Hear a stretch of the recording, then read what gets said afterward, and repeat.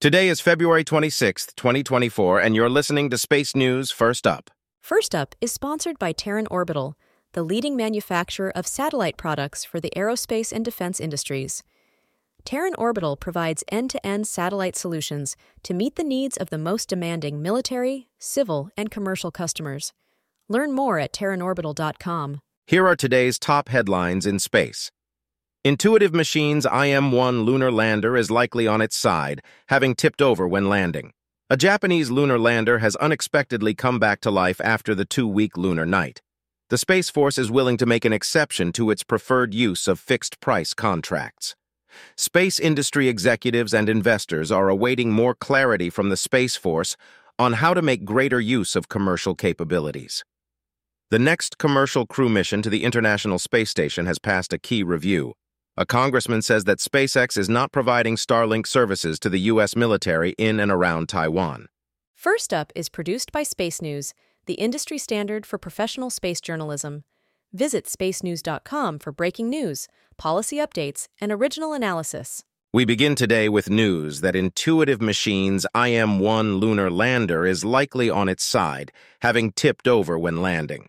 The company said Friday that the telemetry it has received from the lander indicates it came down faster than expected and with some lateral motion, and the foot of one of its 6 landing legs likely caught on the surface and tipped the lander over. The lander may be resting on a rock, elevating it slightly above the surface. The company said the lander was generating power and communicating, although at low data rates. The spacecraft touched down despite the lack of working laser rangefinders, which could not operate during the descent because a safety switch had not been flipped before launch. Engineers were able to instead use data from a NASA payloads, a navigation Doppler LiDAR, to enable the landing.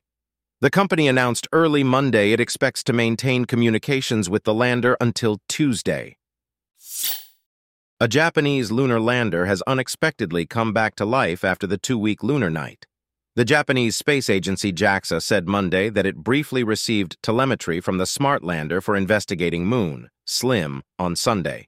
SLIM landed in January and was not expected to survive the 2-week lunar night because it lacks systems to keep the spacecraft's electronics warm. JAXA said it hopes to carry out additional observations using SLIM's multi-band spectroscopic camera before the sun sets again Thursday.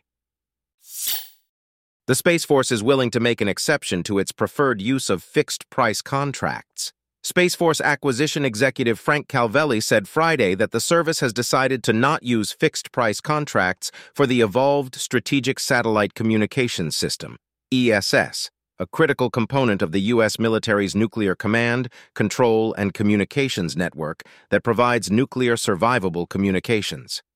He said the designs of the spacecraft under development by Boeing and Northrop Grumman for the $8 billion ESS program are not mature enough to use fixed-price contracts. Calvelli has previously indicated a preference for fixed-price contracts as a means to control costs and incentivize efficiency in satellite procurements. Space industry executives and investors are awaiting more clarity from the Space Force on how to make greater use of commercial capabilities. Business leaders said at a U.S. Chamber of Commerce event Friday that they see bright spots in the defense market, such as the Space Development Agency's development of satellite constellations using commercial spacecraft, but want to see greater use of commercial space products and services across the Defense Department. The industry is perceiving some demand signals, but they would like for these signals to be amplified and transition into actionable commitments in the foreseeable future. The next commercial crew mission to the International Space Station has passed a key review. NASA said Sunday the Crew 8 mission passed its flight readiness review, confirming plans for a launch just after midnight on Friday.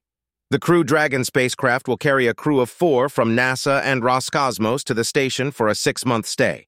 NASA and SpaceX officials said late Sunday they were closing out a few minor technical issues with the Crew Dragon and Falcon 9 ahead of the launch. NASA also said they were targeting April 22nd for the launch of the first crewed Boeing CST-100 Starliner mission to the station, after completing work to address technical problems that delayed its launch from last summer. The Wall Street Journal reports that a congressman says that SpaceX is not providing Starlink services to the U.S. military in and around Taiwan.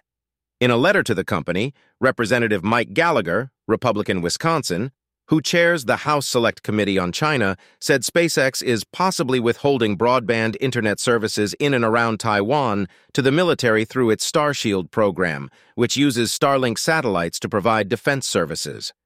Gallagher alleged that SpaceX could be violating the terms of a contract the Pentagon awarded SpaceX for Starshield services. In other news, Spaceflight now reports that SpaceX launched a set of Starlink satellites from Cape Canaveral Sunday.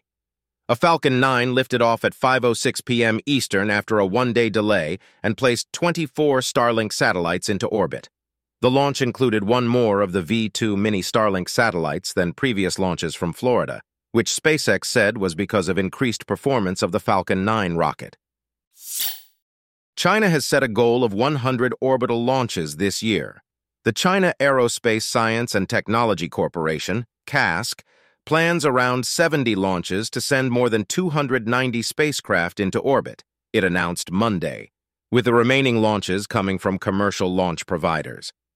CASC did not disclose a detailed manifest, but said that the schedule for the year includes 2 crew and 2 cargo missions to the Tiangong space station, the Queqiao-2 lunar relay satellite, and Chang'e 6, a first-ever lunar far-side sample return mission. China is also ramping up its use of the Long March 5, its largest current rocket, with 4 launches planned for this year and 5 in 2025. A learning period limiting the FAA's ability to regulate safety for commercial human spaceflight occupants is nearing its expiration. That restriction, enacted in 2004 and extended several times, is set to expire March 8th. Many in industry expect Congress to extend the learning period as part of a broader FAA reauthorization bill, with some seeking an extension as long as 8 years. The FAA has argued that the learning period should not be extended, giving it the ability to start enacting regulations, a process that will still take several years. The FAA is separately establishing a committee to help it refine new launch licensing regulations. The agency announced last week at its Commercial Space Transportation Conference that it established an Aerospace Rulemaking Committee, or SPARC, this year to allow industry to provide input on ways to fine-tune the Part 450 regulations enacted in 2021. Those regulations were intended to streamline the process of licensing commercial launches and re-entries, although many in industry have reported problems working with those rules. All commercial launch licenses have to switch over to the Part 450 regulations by March 2026. A startup focused on engineering services and optical communications technology development is growing rapidly thanks to recent government contracts. Maryland-based Relative Dynamics said it has doubled in size annually since 2021 as it wins business from the Space Force and NASA. The company was founded in 2011 to provide engineering services but moved into optical communications and ground terminal technology several years ago.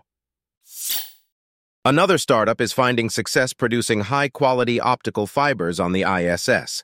Silicon Valley startup Flawless Photonics has produced more than 5 kilometers of the Zeblon optical fiber on the ISS in 2 weeks. Zeblon has long been considered a potential killer app for in-space manufacturing because the material, difficult to produce on Earth, offers much better performance than other materials used in fiber optics.